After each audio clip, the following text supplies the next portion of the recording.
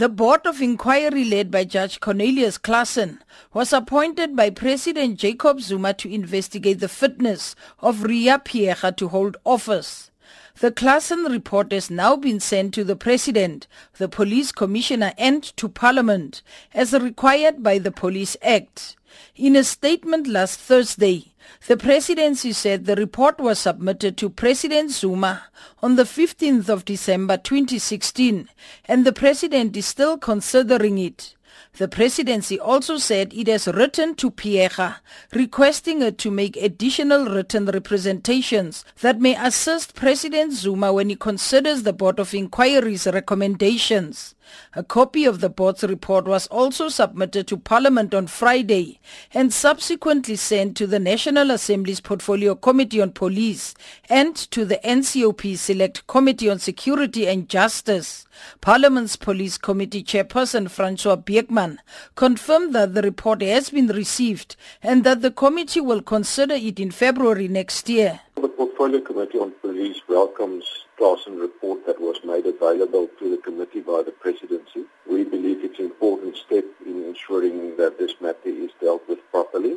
Of course, the Portfolio Committee will await the conclusion of the process that was launched by the President. The Portfolio Committee will, consider the report when the Parliament resumes in February. The process is still on the way in terms of considering the matter by the Presidency. So I don't at this stage want to preempt, the outcome or the recommendations. But COPE in Parliament says an ad hoc committee should also be established to further investigate Deputy President Cyril Ramaphosa and former Police Minister Nathi Mthethwa for their alleged involvement in the 2012 Marikana tragedy. COPE spokesperson Dennis Bloem said his party will write to National Assembly Speaker Baleka Mbete to call for the establishment of such an ad hoc committee. We are saying now that Parliament has received the Claassen inquiry report on the National Commissioner Riah Phiyega.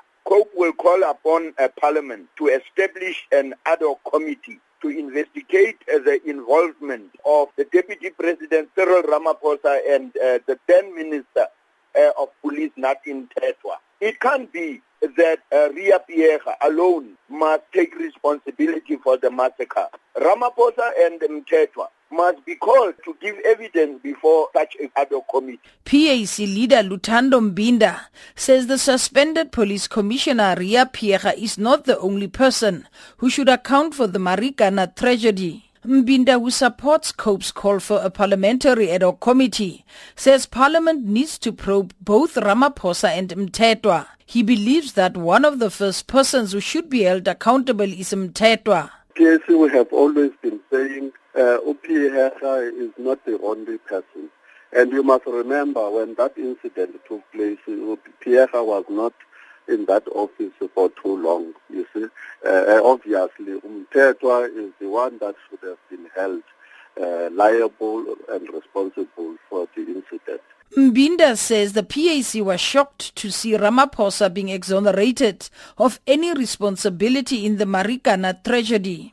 The issue of Cyril, I think it was just a cover-up, you see, because there are emails which were implicating him, and even during that time, he was also, he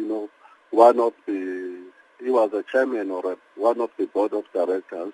So obviously, Cyril Ramaphosa should also be held responsible. If the final decision is for Riah Phiyega to be fired, she will be the third police commissioner after the late Jackie Selebi and Bheki Cele to be kicked out of office.